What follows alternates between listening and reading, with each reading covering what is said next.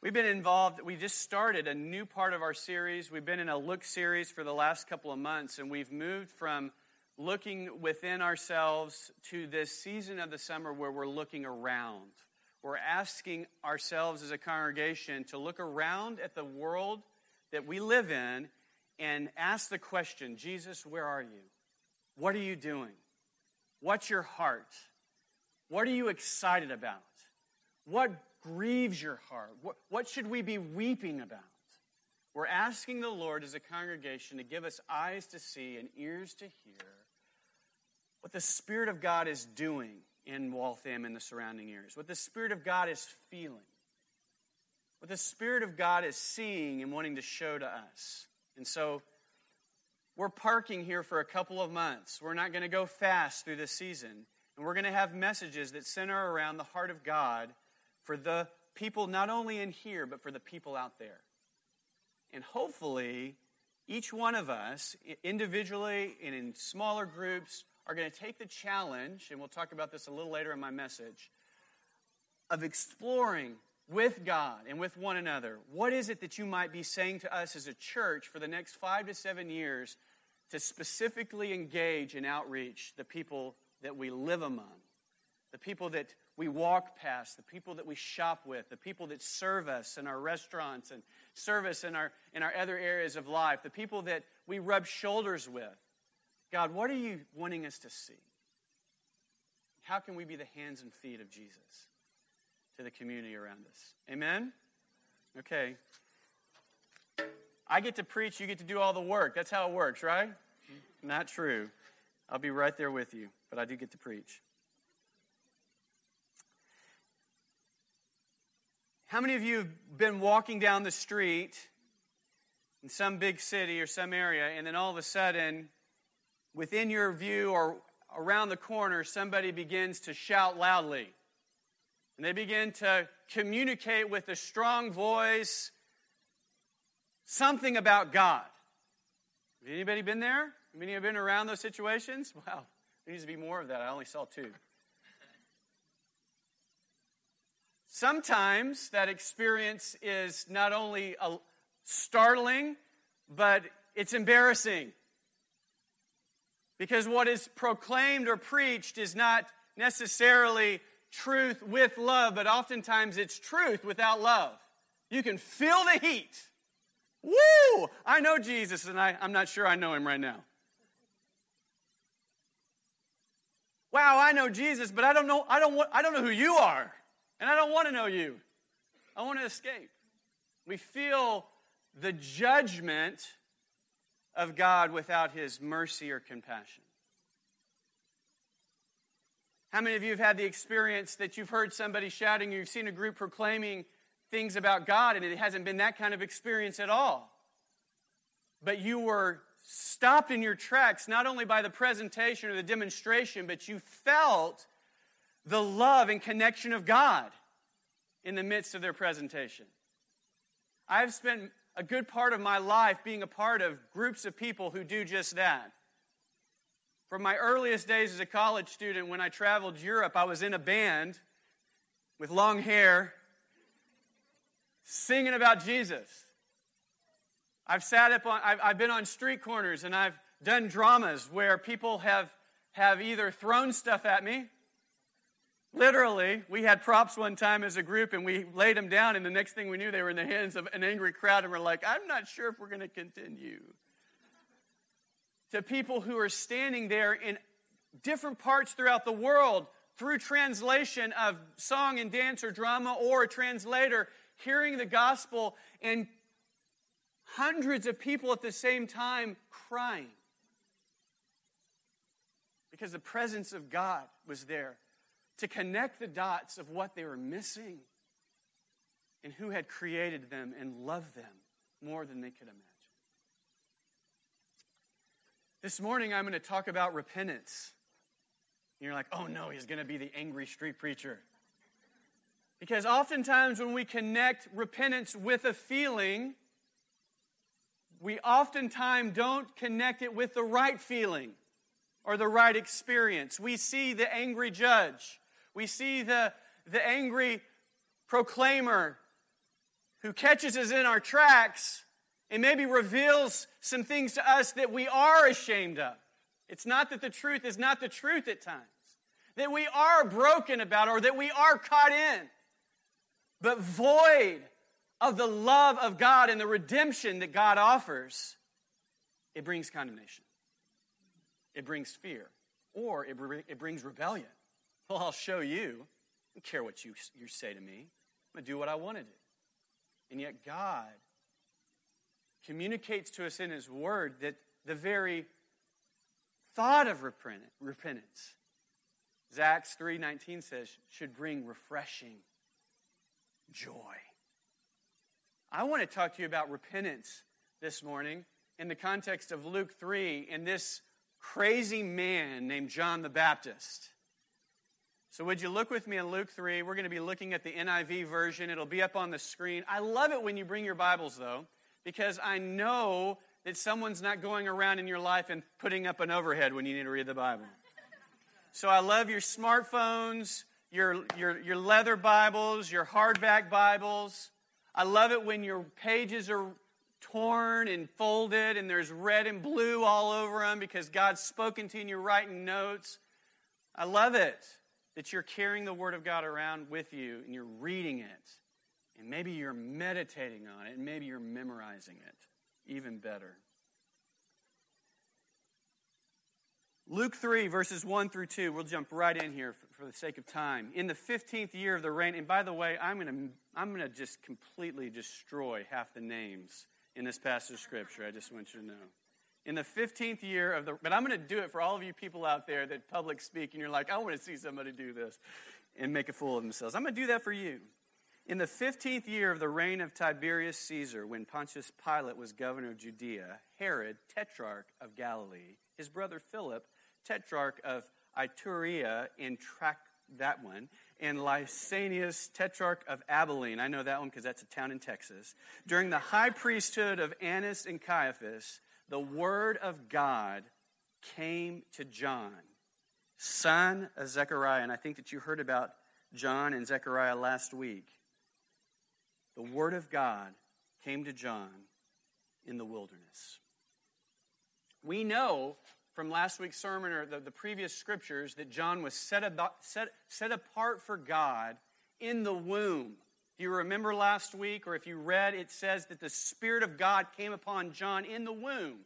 So he is a transitional figure from in our Bibles of the story of the children of Israel from the Old Testament covenant introducing the one who would bring a new covenant, and his name is Jesus. This is the last prophet, the last crazy Old Testament prophet guy, dude. And he demonstrates that. If you read all of the accounts of John the Baptist, you know he had long hair, he was shaggy, he was eating locusts and honey. He was just one of those crazy people that you either wanted to be around or you didn't want to be around all at the same time. You're really intriguing, but don't stand too close to me, you stink. This was John the Baptist. But not only was John the Baptist a crazy, devoted person, but he was anointed by God before birth for this task. He was filled with the Holy Spirit, prepared in his life to do one thing. To do one thing, and to do it with all of his heart, soul, and mind and strength. And that's what we're going to read about this morning. He was prepared as the Word of God came to him to go and preach good news. I want to say that first. We're going to read, I'm not going to read the whole passage straight through here at the beginning. You can read ahead if you want to. We're going to take it in chunks as we go. But the last passage, the last verse of this section, 1 through verse 18, says that he preached good news. And that word good news in the Greek is the gospel. So John the Baptist was not just coming, as you'll see in a minute, he preaches some strong words to people who are religious and who are stubborn, and he gets pretty strong with them. But I truly believe that John the Baptist is not like that guy that preaches in front of the Red Sox baseball game. I believe he's addressing different parts of the crowd with different messages, but his intent is to prepare the way, the scripture will say as we read it here later, to prepare the way for the Messiah, and we know that the Messiah's message is that his kindness and his love leads to repentance. And John knows about Jesus. And John knows his heart. And John knows what he's about. And John is bridging the gap of a prophetic Old Testament prophet saying you need to get your hearts right. And why do you need to get your hearts right? Because you need to humble yourself so that you can receive the good news that Jesus Christ is not only going to forgive your sins, but he's going to cleanse you of your sin. He's going to save you from judgment. And he's going to fill you with his Holy Spirit and set you free to walk in power and goodness for the rest of your life. That's the message at the end of the message. You just got it at the front. It's good stuff. At least I think it's good stuff. That's good stuff. So he went into all the country around the Jordan preaching a baptism of repentance for the forgiveness of sins. Some theologians note that this location, and we get not only by Luke was a great historian. He was very precise. He was a doctor. He did all of his research. So in Luke verses 1 through 2, we have a really clear description of the time period of which this happened. And we also have a description of the locations in which John was doing his work. And some have noted that the same area that he was ministering in was the same area that Elijah was ministering in. And we know in the New Testament Scripture that some of the Jews thought that John might be Elijah who was returning. Who knows? What we do know, though, is that he's preaching a message of repentance and forgiveness to those who would come and hear. He's bridging the gap between the Old Testament and the Old Covenant and the New Covenant, and he is preparing the way for Christ. Baptism of repentance, verse 3. What does that mean? It's connected with an inward change. It's connected with an external act or rite. People were being baptized to communicate what they were committing to on their inside. And I want to pause here and just kind of explain the difference between forgiveness and repentance, because they're both important. We love forgiveness in this room. I promise you. Everybody loves to be forgiven. And we love to be forgiven as quickly as possible. I don't know how many of you have gotten in trouble with your parents. I'll try to hit the whole room. I'm thinking about my spouse.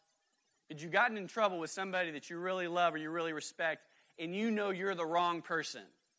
And how they handle your transgression is really, really important. And boy, aren't we thankful when we are got our tail between our legs and we say, I know, honey, I am so sorry. Yes, I did that. I was not nice. And you're just waiting for the wrath to come. Anybody been in that experience? Anybody understand what I'm talking about? All right, a little sheepish right now. And isn't it glorious when that person, my sweet wife, says, honey, you are a rotten scoundrel, but I love you and I forgive you. Really? Yeah, I forgive you, and I'm not even going to hold on to it. Let's just move forward. Really? I'll buy you roses. We'll go out to dinner. That's forgiveness. I have done something wrong, and the person that I have wronged says, that's okay. You're forgiven. It's washed clean. Forget about it. That's awesome. Repentance is something different. Repentance is, honey, I'm so sorry. It's okay. You're a dirty, rotten scoundrel. I love you. You're forgiven. Don't worry about it. But don't do it again. And I say, I am not going to do it again. I have purposed in my heart not only that I need to ask for forgiveness, but I recognize that the sin that I did or committed or that I've been living in is not how I should be acting. And in the context of this passage of Scripture, it's not how God has created me to act. It's not how He's called me to live. And I'm not only looking for forgiveness, but I'm communicating, I repent. Repent means to turn completely the opposite direction. You've been heading this direction. You are confronted. You're stuck in your tracks. You're exposed. You're guilty. You're forgiven. And then you turn the other way and say, I'm not going to do that anymore. That is repentance. That's what John the Baptist was preaching in the desert. Repent. Repent, for the kingdom of God is at hand. Be baptized to communicate that you are no longer your own, but that you are committed and dedicated to the living God. And he was asking Jews to be baptized, which was very unusual. It was very normal for non-Jewish people to be baptized into the Jewish faith. That was actually part of the rite of becoming a Jew, if you were not born Jewish, was to be baptized. But for him to say to the Jewish people, you need to be baptized, was very offensive. We are children of Abraham. We've been circumcised. Why do we have to be baptized? He was calling for a radical humility and worship of the living God that is marked by a turning of their lives from sin. Verse 4 through 6, as it is written in the book of the word of Isaiah the prophet, a voice, this is describing John, of one calling in the wilderness, prepare the way of the Lord. Make straight paths for him. Every valley shall be filled in. Every mountain and hill made low. The crooked roads shall become straight. The rough ways smooth. And all people will see God's salvation. John was the prophesied forerunner for the Messiah who had come. He was the herald that goes before the king. He's the one saying, the king is here. He's getting the crowd spread out. He's laying down the road or whatever needs to happen before the king. He is preparing everybody ahead of time for who is coming. And the great news for John and the people of that day is that Jesus was already on the scene. It wasn't another 100 years away. He was in the region. He was in the area. And John was giving them one more opportunity to prepare their hearts for the message of the Messiah. Voice calling in the wilderness. Do we live in a wilderness? Are the values that you are exposed to, or the things that are called right, are they bright with clarity and holiness, or are they confusing and dark and don't smell or speak of the things of God? Do we live in a wilderness? I think we do. If you don't, I think you do. We are in a wilderness even today. And Jesus is calling, prepare the way for the Lord. I'm here. I want to come into your life. I want to bring you to a place of deliverance and freedom and truth. Open up your hearts. Humble yourself. It was clear also at the end of that passage of Scripture, just to be clear of John's understanding of Jesus, that this was a mission that Christ was coming that was for all people. That all people will see and hear the salvation of God. Every person in this room, no matter where you come from, every person outside this room, everybody that we pray for and we interact with, every person in the whole world, God is saying, I have revealed myself, I'm revealing myself to you, and as long as you live, you have a chance to know me. Isn't that exciting? There is nobody in this room that's out of the lottery. God loves you, and He's preserved you to this day to know the revelation of His love for you. Look on to verse 7 through 9. In these first first couple of verses, he's warning the people that there's no use being baptized without a true willingness to turn from sin. It's expressed through actions, or it's expressed through a life of repentance. If you don't repent, then he proclaims judgment. Listen, verse 7. John said to the crowds coming out to be baptized by him, "You brood of vipers, who warned you to flee from the coming wrath?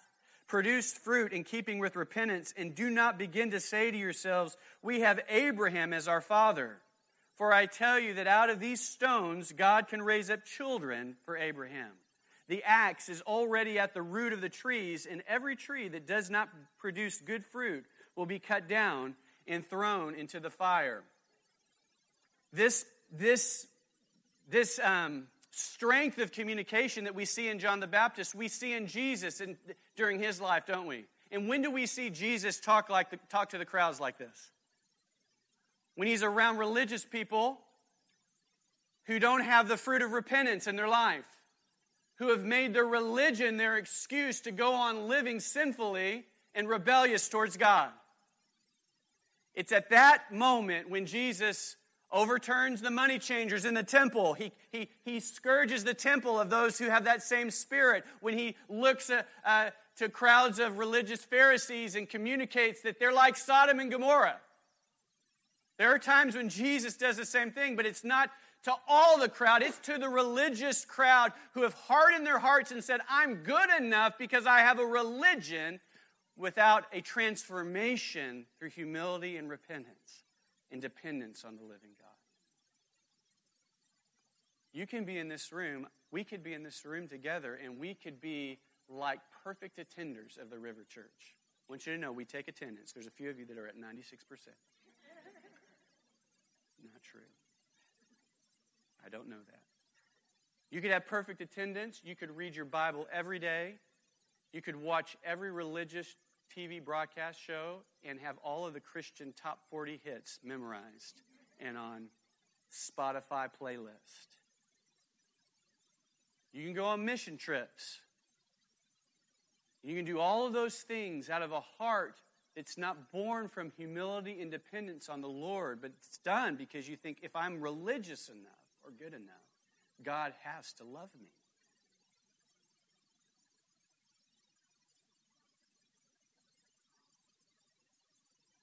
And John, for Jesus and God, is saying the door into the kingdom of heaven is through repentance. And repentance as a culture is a culture of humility.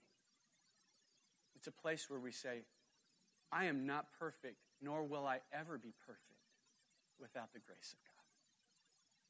I cannot do enough good things that merit God's favor, because for every 2 good things I do, I'll speak about myself, I do 3 bad things. I can't measure up without God's help, but from the place of humility and grace before the Lord, I can say, God, please forgive me.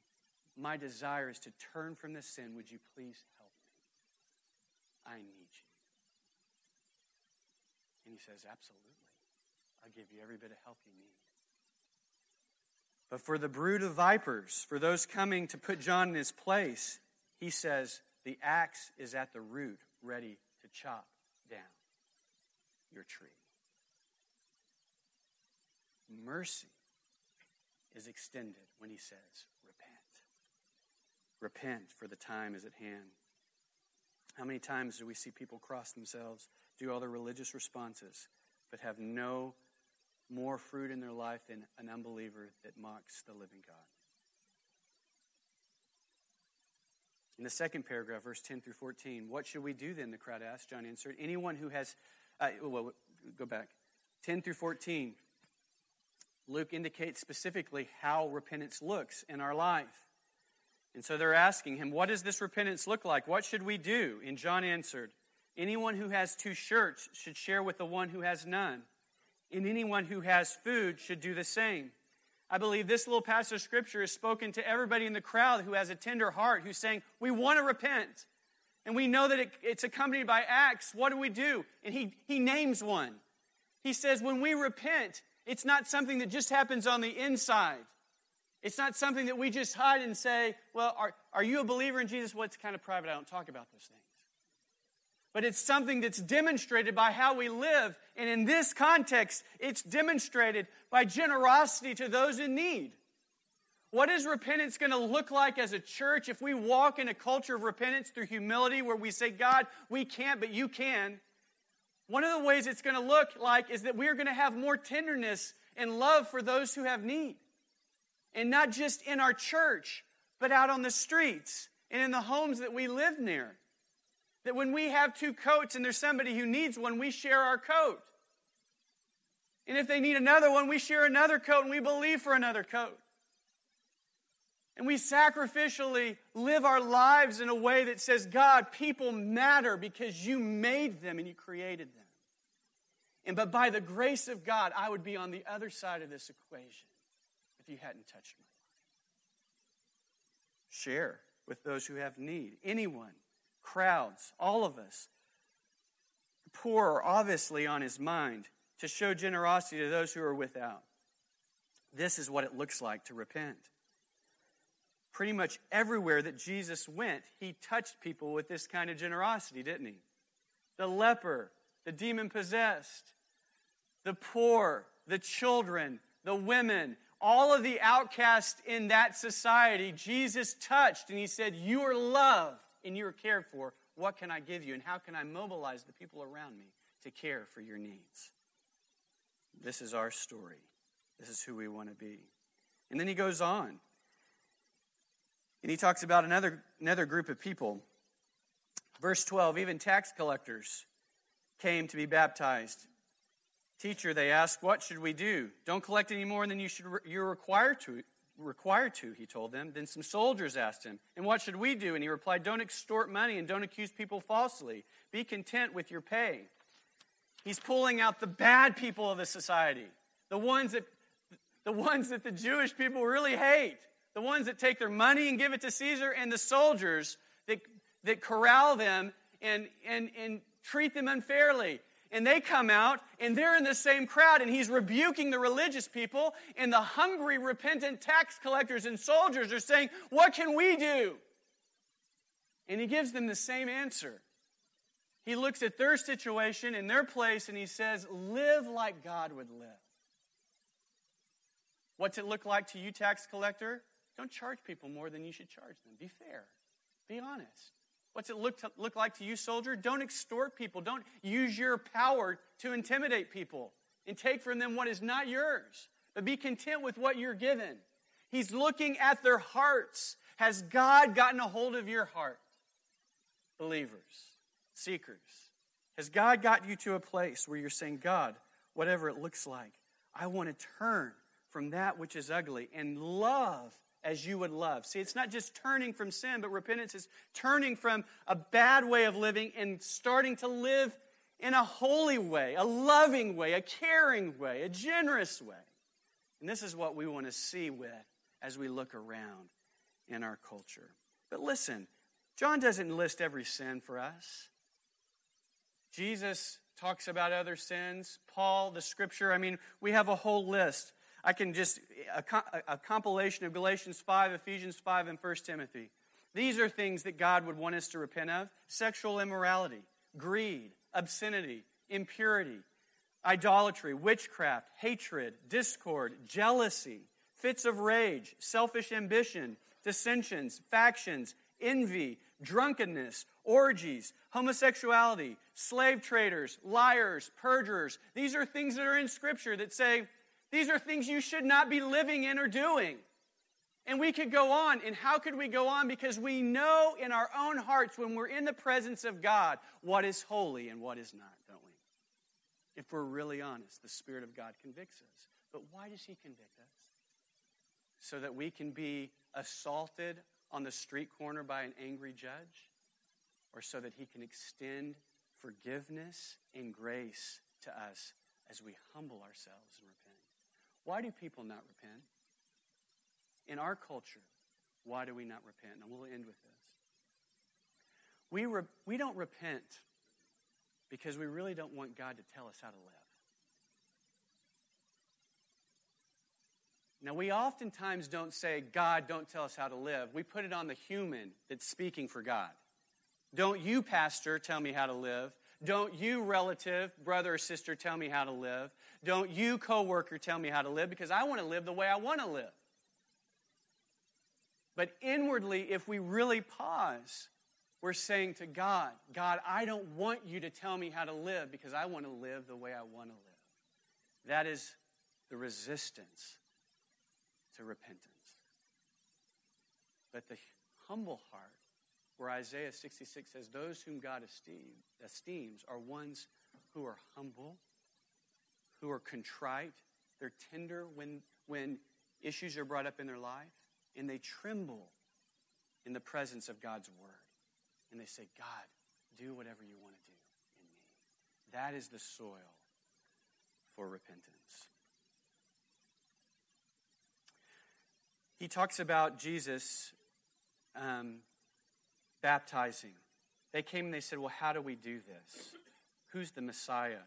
And I won't read that passage, but as you read on, it says, I came to baptize you with water, with repentance, but there's one that's greater than I, who I'm not worthy to untie his sandals, who will baptize you with the Spirit and with power and fire. It says power and fire. When we are baptized in God's repentance with Christ as our center of faith, we identify ourselves with the living God. Baptism in the Greek talks about this picture of the Greek image would be of a dye that was put into, a cloth that was put into a dye. And when that cloth went into the dye, it was one color, but when it was pulled out, it was no longer that color anymore. But it was a new color. It was identified with a different color. When we turn our lives over to Jesus and we repent and we say, God, I want to believe in you. And we go on and we say, God, I want to identify with you. And one of our rites is baptism. When we are baptized, we are saying, Jesus, my old life, the old way in which I look, the color in which I have been living my life, I am burying with you. And I'm putting my stake, I'm putting my hold, I'm putting all my life entrusted in you. And I'm believing that you are my hope, my forgiveness, my salvation. And when we pull ourselves, or when that pastor, whoever, pulls that person up out of the water, that symbol now is old color, old dye, gone. And we come up with a new color, a new look, a new life. And literally our water is not dyed a different color. We have a new color on the inside. It's a color that looks like God, that loves God, that's willing to live for God, that's willing to do whatever God calls them to do, that's willing to have a heart that beats as God's heart beats, that's willing to weep, that's willing to shout for Jesus, that's willing to do whatever he takes. That's our desire as we respond to the one in the desert who prepares the way for the Lord to find good news in Jesus Christ. Would you stand with me?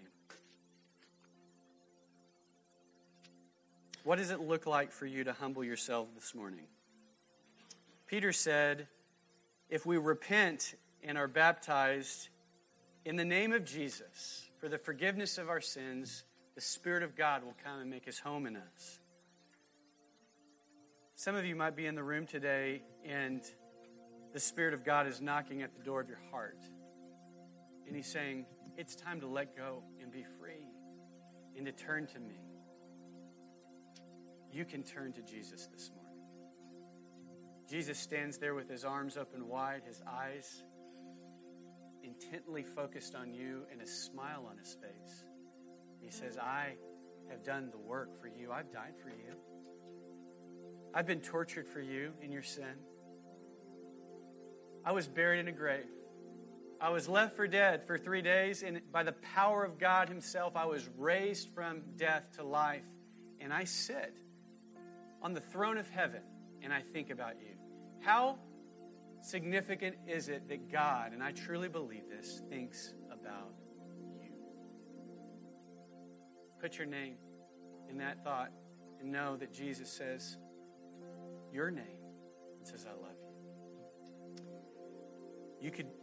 You could find not only forgiveness this morning through your repentance and your turning to God, but you could find salvation that doesn't last for just a few years, but lasts for eternity. And you can find the hope and power to be free by the presence of the Holy Spirit. What about the rest of us? As you look around and see Jesus coming to Waltham, what does it look like? And where does it start? Where does it start?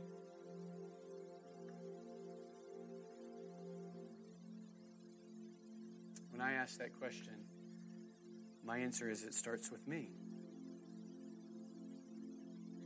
God, it starts with me having a fresh work of your Spirit in my life. It starts with me saying, God, is there anything that hinders your move in my life, your work in my life to love other people? Would you reveal that to me so that I can repent and turn to you in a fresh way? It starts with me asking God, what does it look like to act upon that life that you've given me to love other people? See, God doesn't want your sin and repentance to be the focus of your life. Do you believe that? He doesn't want that to be your focus. He wants it to be the door for the focus. And the focus is the kingdom of heaven on earth. He doesn't want you to be playing around in mud and always talking about the mud. He wants to cleanse you of the mud, pick you up, hug you, and say, let's get out of here. And let's go do some fun stuff together. So Jesus, would you do that this morning?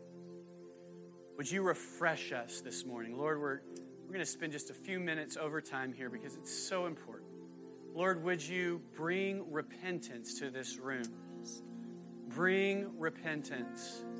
Bring an acknowledgement of sin that's destructive. And Lord, may there be a spirit of humility that says, God, I don't want to live here anymore. Forgive me and help me, Jesus, to be free.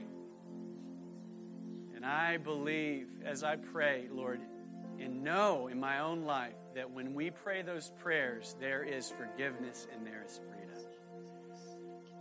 So would you bring your repentance and forgiveness and power to overcome